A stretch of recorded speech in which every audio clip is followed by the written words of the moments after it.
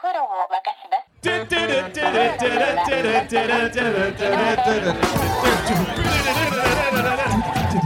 Hello and welcome to another episode of No Such Thing as a Fish, a weekly podcast this week coming to you from the Wilderness Festival.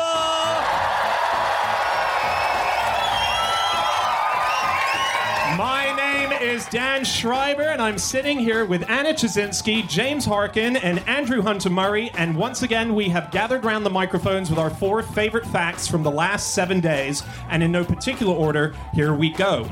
Starting with our first fact, this week that's my fact. My fact is, according to a new scientific study, the best way to perform CPR is to do it while humming the Macarena.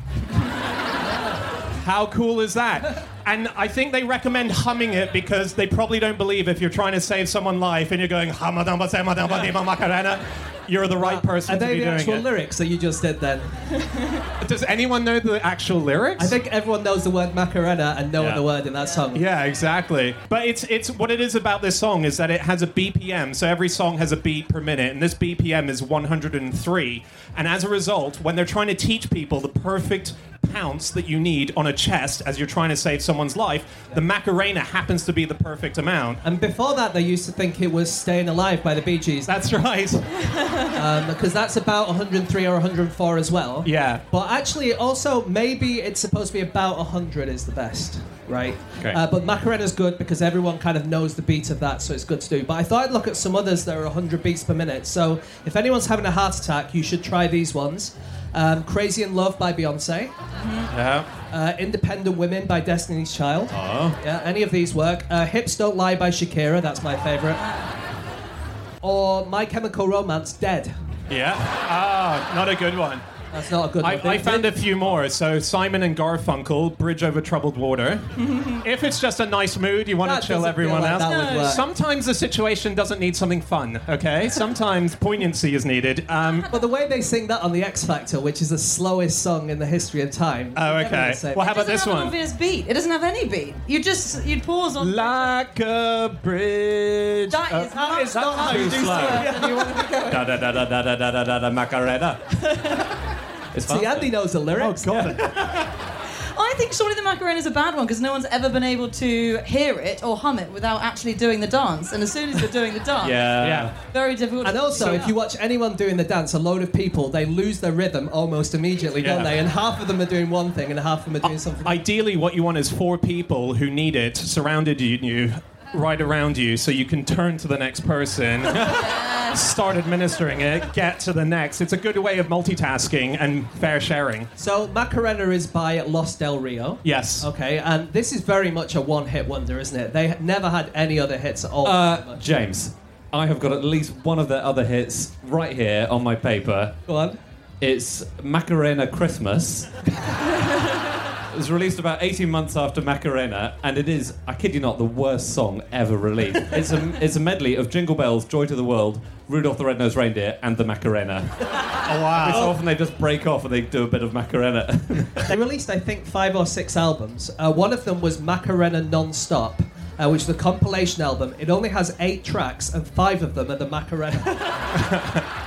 But do you know what's amazing about Los Del Rio, this band? They got together in 1964, I believe it was, 62 or 64, the same year that the Rolling Stones got together. Okay. They had their hit 32 years into their career. That was finally, they were like, should we give up? I'm sure we're going to hit it one day, mate. Let's do it. And they did. And then they must have thought, wow, we've made it.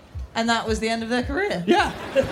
They're still going. They're still performing. But are they? When I was researching this, I read an article from 1999, the headline of which was, "Does anyone remember the Macarena?"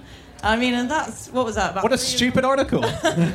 Everyone remembers the Macarena. I watched a video. You know, you can see these on YouTube where they show teenagers stuff from the 90s or whatever and see if they know what it is. Yeah. Every single one of them knew what the Macarena was. Yeah. No one knew the band, but they all knew the song. Yeah. And in 2003, so that's 10 years after the record was released, they were still making $250,000 a year in royalties. Wow.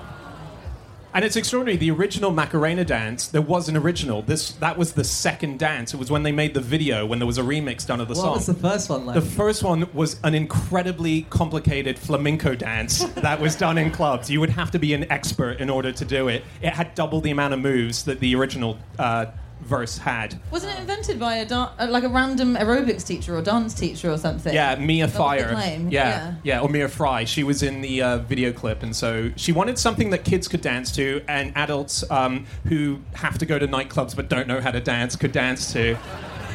So the four of us bow to her and say, "You've saved us." Actually, Macarena, it's about a woman called Macarena, but the name Macarena was originally Magdalena, and it was just a word for like a sensuous woman, and it comes from Mary Magdalene. Then it was a word for any kind of prostitute, and then it was a word for a sensuous woman. Right. So really it should be Hey Magdalena.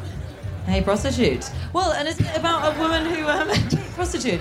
In the song, the lyrics are actually the woman saying, don't worry about my boyfriend, he's gone off to fight. You two are his best mates. Do you want to shag instead? Is that... Hey, Macarena. Yeah. Macarena, yeah. It's not a good message to be sending 12-year-olds at discos. No. This is just a little nugget that I enjoyed.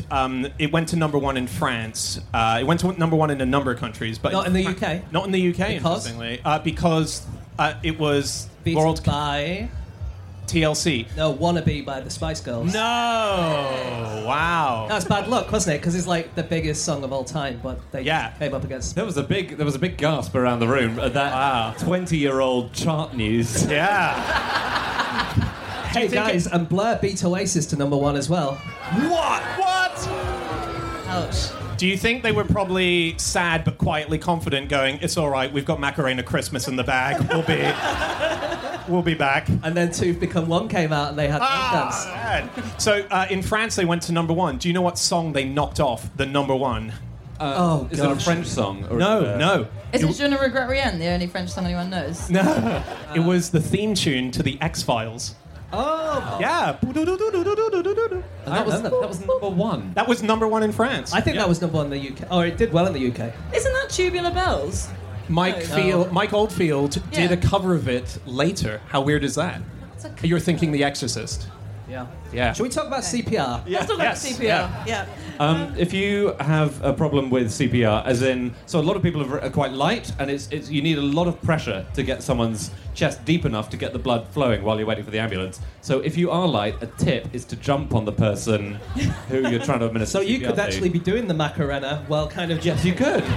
Wow. Sorry, I say tip, and there's no medical advice on this stage. I think that's fair to say. Yes. Don't use this tip. There is a doctor, though, who does recommend using the feet. I think people have said, especially if you're a bit older, you've lost some of your muscle strength. But also, advice now, or advice released in 2010, it's always changing, is don't do the breathing anymore. None of the snogging, you just do the hands to the heart, don't you? You just do the heart pump. So you do the bit that isn't so much fun. Yeah, exactly. Just the jumping up and down. The mouth-to-mouth one's really weird because it kind of was discovered in the 18th century and then it just got forgotten about for about 50 to 100 years and basically no one did it at all and then it came back. And the reason they stopped it is because they realised what was coming out of your mouth when you breathed, and it's carbon dioxide. And they were saying, well, what's the point of breathing carbon dioxide into someone's lungs because they breathe oxygen? Yeah. And do you know what the answer is? Do you know why that's not true?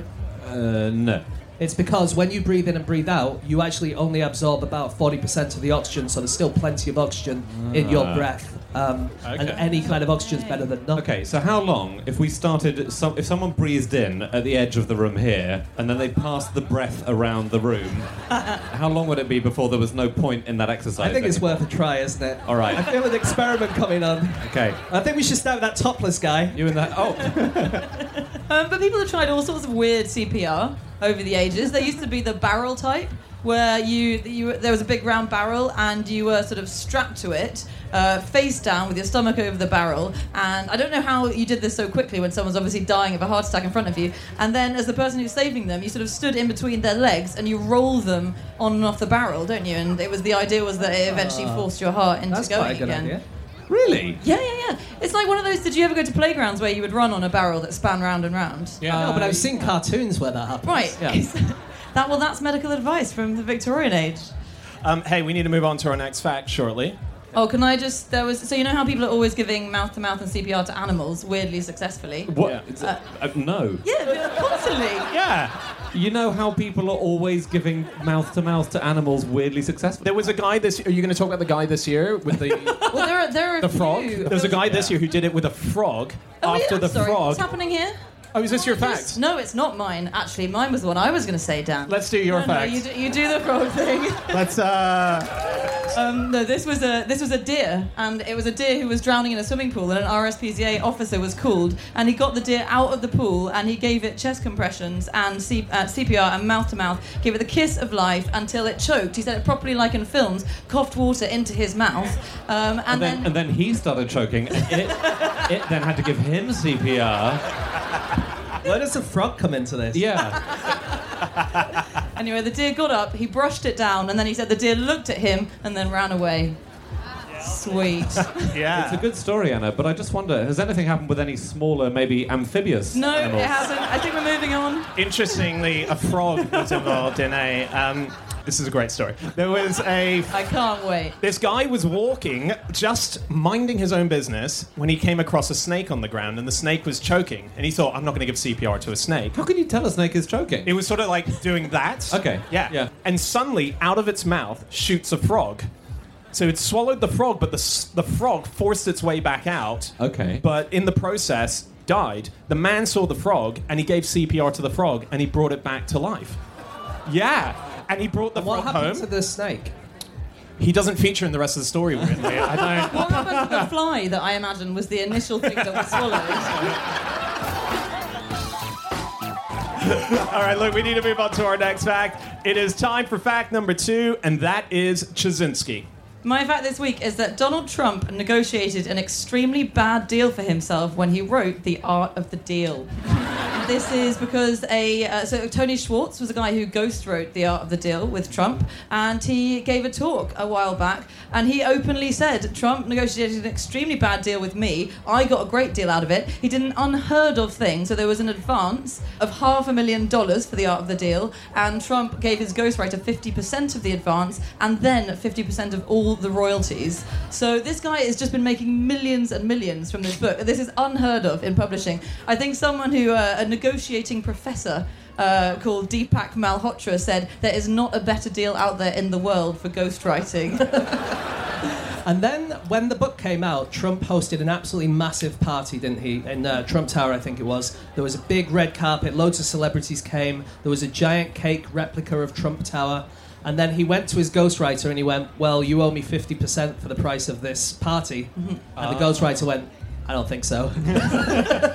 And he ended up paying about £1,000 just for the drinks that him and his friends had. Oh, really? Do you know what the inspiration for the book was? For the book The Art of the Deal? No. There was an article all about Trump in GQ, and it was a popular article, as in that issue of GQ sold well because Trump was on the front cover, he was a businessman at the time, and then they thought, well, why don't we see if we can turn this into a book? So they tested out what the book would look like. They designed a dummy cover, and then it had a picture of him looking heroic on the front, and then they wrapped it around a thick Russian novel and thought what it would look like. A thick Russian novel. Wow. Guys, the clues were there from the start. Wow. No? Okay. All right. On we go. What's exciting is you've all heard something that won't be in the actual show when we release it, so that's... He has a bad record of deal making, though, right? He's this was actually an article by Jonathan Friedland, I think, in The Guardian, pointing out his deal making history. But so The Apprentice, first series, extremely successful. So he asked for an increase in what he was paid. I think it's per episode. So he got $50,000. He asked for an increase to $1 million. That's good deal making, isn't it? That sounds like good deal making. He ended up with $60,000. Oh. But no, a lot of people say not a good deal maker. Someone else who's done a deal with him said he seems way too keen. You've got to seem cool. He sort of paces around the room like he's wearing a sign saying desperate. And who said that? Vladimir, what was he called? He chose to remain anonymous. Do you know he released a novel years ago? Really? Yeah, called Trump Tower. And then he effectively unreleased it in that the novel still exists, but he took his name off. So it was ghostwritten by someone else. And he had his name, though. It was a Donald Trump book. It was called Trump Tower. And it was a book based on an idea for a TV show that he developed, which was meant to be Trump Tower done like the TV show Dallas or all those American soaps. It was the life of all the people that worked in Trump Tower. And they got a pilot, but the pilot didn't get made. So they ended up doing this book. And on the front, it said it was the sexiest novel of the decade. Wow, which decade? It was 2011. Was it? It was. Oh, published. 2011. Yeah. He's predicted we still cannot top the sexiness of this book. Wow. It was an erotic novel, wasn't it? Yeah. His first novel. And so I was reading some snippets of it. This is how erotic it is. So someone walks into a room, a guest in Trump Tower, and sees at least 6 women not wearing tops and says, "I must be dead. I've gone to boob heaven." That's an actual line in an actual novel. Heaven. He's just very quickly. He's also really good for books, Donald Trump, because anytime he tweets about a book that he doesn't like, it does really well. So, for example, Fire and Fury became massive off the back of him taking it down. Yeah. And there was a very famous. He's a civil rights icon in America called John Lewis, and he wrote a number of books. And he wrote a tweet saying, "I don't think he's fit for president." And Trump took him down massively. As a result, the sales increase of his books were over 100,000%. Yeah. And in the weekend of the tweet, 7 of the top 20 books were attributed to John Lewis. All his books just rose to the top. Wow. So he's actually good for book sales if he hates you. God, the John Lewis brand is very different in America, isn't it? Yes, yeah. I've got a couple of bad deals from history that I've researched. So the fact being that Trump negotiated a bad deal for the art of the deal. I thought this was quite fun. There's in America, the NFL, there's a team, the Green Bay Packers, and they had a player called Mirror. Mirer. Yeah, I never heard of him. Oh, okay. He was a big deal back in the day, and his contract, he was so wanted by this team that his agent put a clause in the contract that the team had to sign, and the clause was that Myra would be paid under all conditions, and then this is the clause, up to and including the end of the world. Including the end of the world. So if some people survived and he was one of them and they were one of them, they would still pay him for all of the apocalyptic future that they lived through. Imagine if they were the last 2 people on Earth. I've got a bad deal. Oh, yeah? There's a famous story about the Dutch buying Manhattan Island from the Native Americans for a very small amount of money, and them thinking, oh, these Native Americans, they don't understand the value of property, they don't understand the concept of property rights. They absolutely did. The problem was the Dutch bought Manhattan from the Canarsie Native Americans, who happened to live next door in Long Island and did not live in Manhattan. They only used the Isle of Manhattan to get drunk in.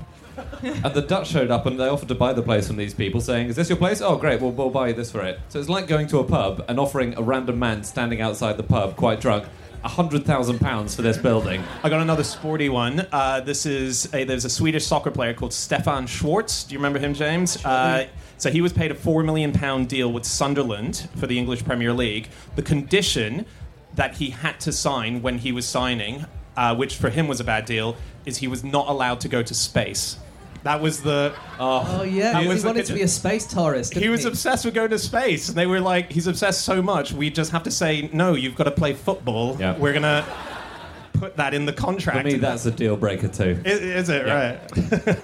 Right. We need to move on to our next fact. Should we do that? Okay, it is time for fact number 3, and that is Andy. My fact is that on the Bayeux Tapestry, you can tell how important someone is by the size of their horse's penis. So there's a professor at the University of Oxford, he's called George Garnett. He has gone through the Bayeux Tapestry, the whole thing, rigorously counting the horses and their penises. And presumably there are the same number of penises as horses. Well, there might be some female horses. There are some female horses. I forgot they didn't have penises. Yeah. I actually think they all wrote... Or fool you. I assume they'd be written out. I think they might be hidden by a leg. Or, sometimes someone's standing in front of the horse, or amusingly holding a vase in front of the horse. Exactly. Or the horse is wearing a pair of novelty trousers, or it's a pantomime horse, and they famously don't have penises. Well, they have 2, some of them. That's my horses. True, very good point. Yeah. So he counted all of these, and he points out that King Harold, who came second in the Battle of Hastings, he has a horse which has a very large penis, but there's one larger horse penis, and that belongs to William the Conqueror. So it's a clear... The man who wins the battle has the largest horse's penis. Wow. And this is new, right? This is a brand new study. 1066 it was. Right. The study is new. This is new research. This is breaking. This is to a lot of people in the room. This is like the Spice Girls and the Macarena all over again. Yeah. So this is very exciting. Previously neglected research.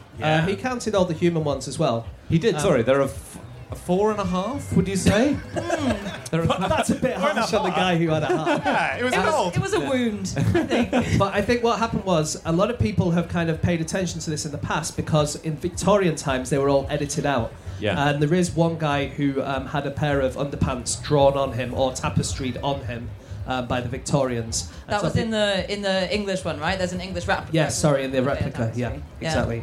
But this is the first time people have looked at all of them, including the horse ones. That's right. Yeah.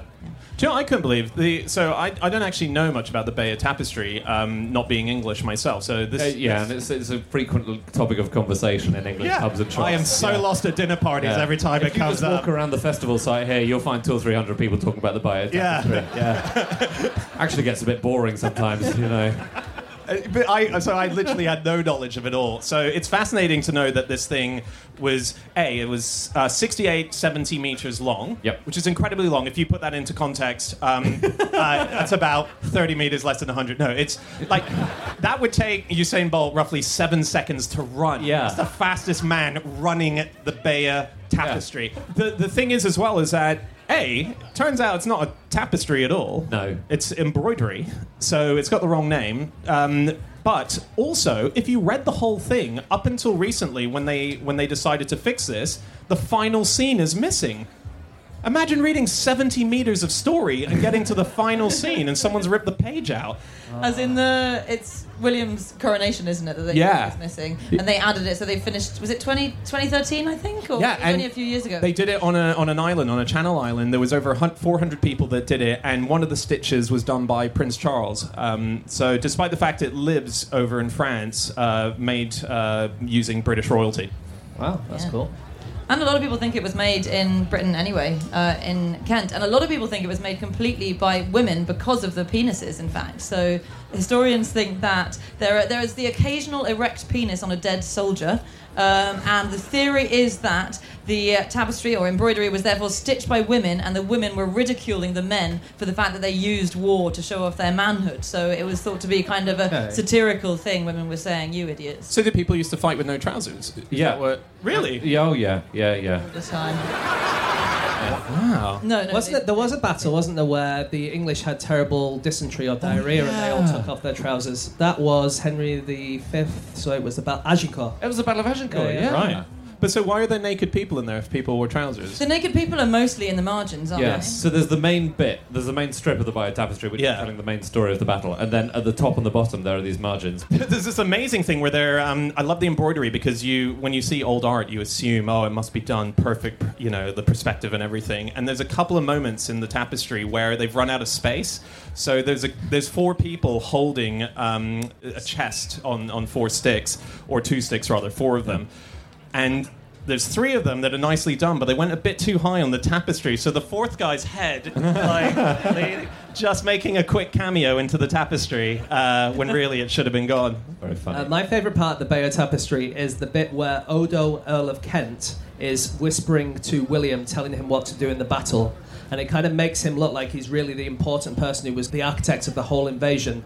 But it turns out that it seems like it was him who commissioned the tapestry and gave himself a massive role in there. And he was quite interesting, wasn't he? Because he was never seen with spears or anything in the tapestry because he was a bishop, and bishops weren't allowed to shed blood. So instead he's always seen with a massive club. So they were allowed to beat people around the head, which apparently didn't draw any blood. As long as they didn't spill Have you seen the reviews of the Bayeux Tapestry? They're great. What? TripAdvisor reviews everything in the world. Oh, okay. And as with all things, the most funny reviews are the 1-star ones. So there is a complaint. There is actually 1 star, isn't there? Halley's Comet. Oh. Anyway, I feel like you're going to say something funny. Yeah, well, thunder, stolen. No, so the reviews are things like... So one review says, we went on a visit to the Bayeux Tapestry. Big learning curve for some people. We were walking along looking at the tapestry. Not much to see, to be honest. All of a sudden, I see a large phallic object sewn on the tapestry. This attraction is not displayed as containing adult content.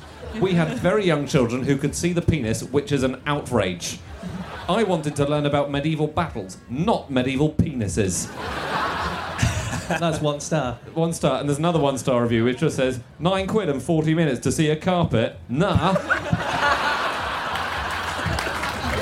But £9 and 7 seconds for Usain Bolt. It was very blurry. I like the little touches in the tapestry because people used to add kind of slight digs at people or what they thought of certain figures in it. So there's one really nice bit actually where when Harold first went over to see William the Conqueror in France, him and his men then got in boats to go back across the channel to Britain, and there's such a good picture of him and all his men holding up their kind of hose and all their stockings and everything, and they've taken their shoes off, they're carrying their shoes, and they're carrying their pets and stuff in their arms because they're wading through the water to get to their boats, and it's just exactly like, you know, when you're at a beach and you sort of wander into the water and pull up your skirts. Pets? Pets? They brought pets with them. One person had a dog under his arm and another person was holding a bird, which seems unnecessary. Yeah. Maybe a helpful war dog or a sniffer dog or something. Yeah. You know, Nigel Farage wears his favourite tie is a Bayeux Tapestry tie because it reminds him of the last time Britain was invaded. How long is it? It's the same length. Yeah, it's an exact replica to scale. Yeah, so. right. So he's just constantly In the frame dragging. behind him, he has some bridesmaids who carry it along. That's interesting because when I was looking at Odo, Bishop of Bayeux, who was the guy who commissioned this, I went onto the BBC website and they said that he was the least popular figure in Kent's history. But then I looked up other people from Kent who were unpopular, and Nigel Farage is from Kent. As well as the most unpopular person, Nasty Nick from Big Brother 1. Oh. No way. Don't tell these guys. They didn't even know about the Spice Girls chart history yet. Nasty Nick will blow their mind. We should move on to our final fact shortly. Anything before we do? Yeah, should we go for it? Okay, it is time for our final fact of the show, and that is James. Okay, and my fact this week is that if you're a sloth, every time you go for a poo, it's more painful than childbirth. Is that you impersonating childbirth? I was just trying it, yeah. Yeah. Is that more painful than human childbirth? I believe it is, because actually sloth childbirth is not that painful, because baby sloths are super small. They're about 14 ounces, whereas sloth poos are at least twice as big, maybe more, and they can lose up to 1/3 of their body weight during deficit. Oh, God. They do it once a week. It's the equivalent of if I did a poo that would be too big to check into a Thompson's flight. I mean, what's the purpose of your visit, for a start? Their stomachs physically shrink every time they do it. But how do we... Has someone laid a woman mid-labour next to a sloth mid-poo and judge the volume of the screaming? I think... How do we know? You're right. I mean, to be honest, there's a bit of, supposition going on here. But basically, it's the size. And this is what... We said this before. Unlike other animals, sloths, they only do this once a week. Yeah. They go down from the bottom of their tree and they do this. And it can take, up to 50 days for the food to go through their system because they're trying to get every single bit of nutrient out of it. And so by the time it comes out, it's absolutely huge. It's just fibrous mass. And it obviously must be extremely painful. Yeah. And it's super heavy, isn't it? So, obviously, like 1/3 of their body weight. And the problem with being a sloth is that you're upside down basically all of your life. And so your poo's all gone to the bottom, waiting to come out. And then the only thing that stops it all from crushing the rest of their organs is that their bowels and everything like that are literally hooked onto their ribcage, aren't they? Or onto the sides of their body. Because otherwise, if it was loose hanging, like ours are, as soon as the sloth turns upside down, this enormous weight of feces would crush all of the rest of its organs. So all of its organs are kind of, hooked onto its It's sides. amazing. God. And then it goes down to the bottom of the tree, does its business and goes back up again. And travelling back up up must feel amazing, mustn't it? Oh, yeah. They do a little dance before they have a poo every time as well. And that's unusual for sloths, is it? Yeah. Why did they do that? They have to dig a little hole in the ground. And the jiggling must help, mustn't it, as well? I'm sure it does, yeah. And the thing is, one of the reasons we think that they do this just once a week is because it's extremely dangerous for them to go to the toilet, because they're nice and safe in their little tree, no one can see them, they're really well camouflaged, they're really slow, no one can see them move, but of course when they go down to do this, they're really kind of vulnerable, and apparently more than half of sloth fatalities occur when they are doing their business. Well, that's the thing. So their main predators are both, I think, tigers and eagles. Yeah. Which, what bad luck, right? Like, imagine that being your predator. Yeah. You've got two predators. It's like, it's like a type of ant and a sausage dog. That'd be fine. An eagle. What organism are you possibly thinking of?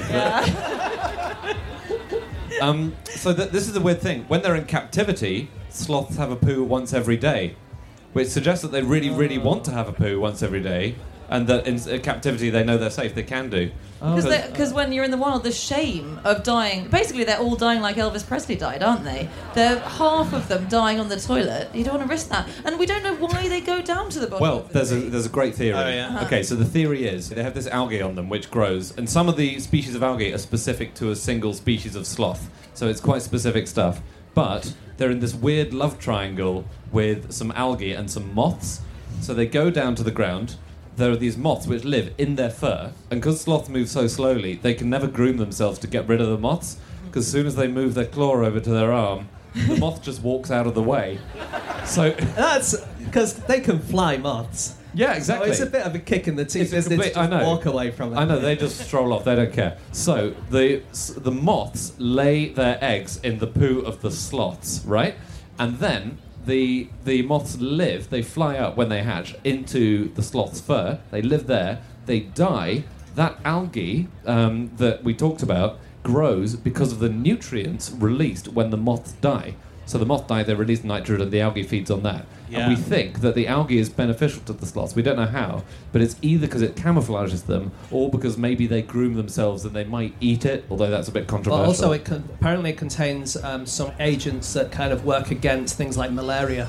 Right, okay. Stuff So like that. whatever it's doing, it's definitely helping the sloth survive. Yeah. So that's why they need to go down, is for the moth life cycle, and then the moths feed the algae, and the algae help the sloth. No, Well, I don't buy it. I don't risk that just for the sake of nurturing a few moths who might poo green all over you and maybe camouflage you or maybe not. No, just... Another theory is that they go down and they do their business, and that is kind of telling the female sloths where they are. And there's information in that dung that tells them that they're fit and good people to mate with. And so maybe it's like a sloth Tinder kind of thing. Yeah. Wow. It's like a reproductive system thing where they're going, I'm fertile, I'm ready. So actually, they go down a lot more than they usually would when they're ready for a child, and as a result, they build this mountain of poo going, I want babies, and that's what they see, and they're like, whoa, look how awesome this is, and then they go up the tree. That is an alarming Tinder profile. Just Just huge steaming piles of poo. Every single sloth Tinder is a different pile of poo. if you work with sloths, you're not allowed to wear perfume because their hair is so absorbent. So they can have algae growing inside their own hair. It's very weird. It grows on the outside and also on the inside. Oh. So if you wear perfume, it can get into their fur, basically, and it stays with them for weeks. So you're not allowed to wear perfume. You're not allowed to wear things like suntan lotion, which is a problem because of where they live. And you're not even allowed to wear anti-mosquito spray if you're cuddling sloths for a living. And you have to get very good at climbing trees, apparently. I think the person who's done a lot on sloths recently, who's often in New Scientist and stuff, is someone called Rebecca Cliff, who took a tree climbing course and still said that it was impossible. She was outsmarted and outpaced by the sloths, because by the time she got up the tree, they'd be on a different tree. Wow. And she found that she had to get Guatemalan free climbers to go and get the sloths for her when she wanted to study. I read one article about sloths in trees, and that is that what they do is equivalent. You know those gymnasts who do that kind of It's like a crucifix position on the rings. They're like, Oh, yeah, yeah. which is unbelievably hard for humans to do. Apparently, sloths just do that really easily. They can just do it. All of them do that all the time. Right. But they do fall out quite a lot. Do they? This is one thing she said was if you see a sloth fall out of a tree, which happens alarmingly often. I mean, they seem to just be popping out. There was a story that babies would fall out because they mistake their own limbs for tree branches and hold onto their limbs and fall. But I don't know if that's true. It's not true, unfortunately. No, I mean, fortunately, but it's... it's probably a myth. But the babies do fall out quite a bit, and if they do fall out, the mothers will not go down and get them. The babies are dead at that point. Whereas they will go down to take a poo, they will not go down and fetch their baby. So infant mortality very high, because... So I've read they can be really fast if they want to be. Really what, sorry? Fast. I read that the top speed of a sloth is 15 miles per hour. Oh, come on. Yeah. Right, Dan. Faster than a That's cat. if they're falling out of a tree, I can believe that. But supposedly, I read this from a zoologist. It's a double bluff, basically. Their slowness is real. It takes them 30 days to digest a leaf. They are a slow being. But when something is threatening them, they're able to be very speedy. She said faster than a cat can run on the street. No way. Yeah. No Probably way. not. Probably not. Yeah. There's a self-help book that came out in the last year or so called Be More Sloth. It's by Alison Davis. And she says that you should be more still, you should turn things upside down, be more intentional, be kind to yourselves, and be more positive, which apparently these are all things that sloths do. And have a very, very, very high fibre diet. Well, she says on the front cover, the winner of the race isn't always the one who comes first. Incorrect. Yeah. That's the definition of the winner of the race. Okay, that's it. That is all of our facts. Thank you so much for listening. If you'd like to get in contact with any of us about the things that we have said over the course of this podcast, we can be found on our Twitter accounts. I'm on @Schreiberland, James. @James Harkin. Andy. And Andrew Hunter M. And Chazinski. You can email podcast@qi.com. Yep, or go to our group account @NoSuchThing. We'll see you again. Goodbye.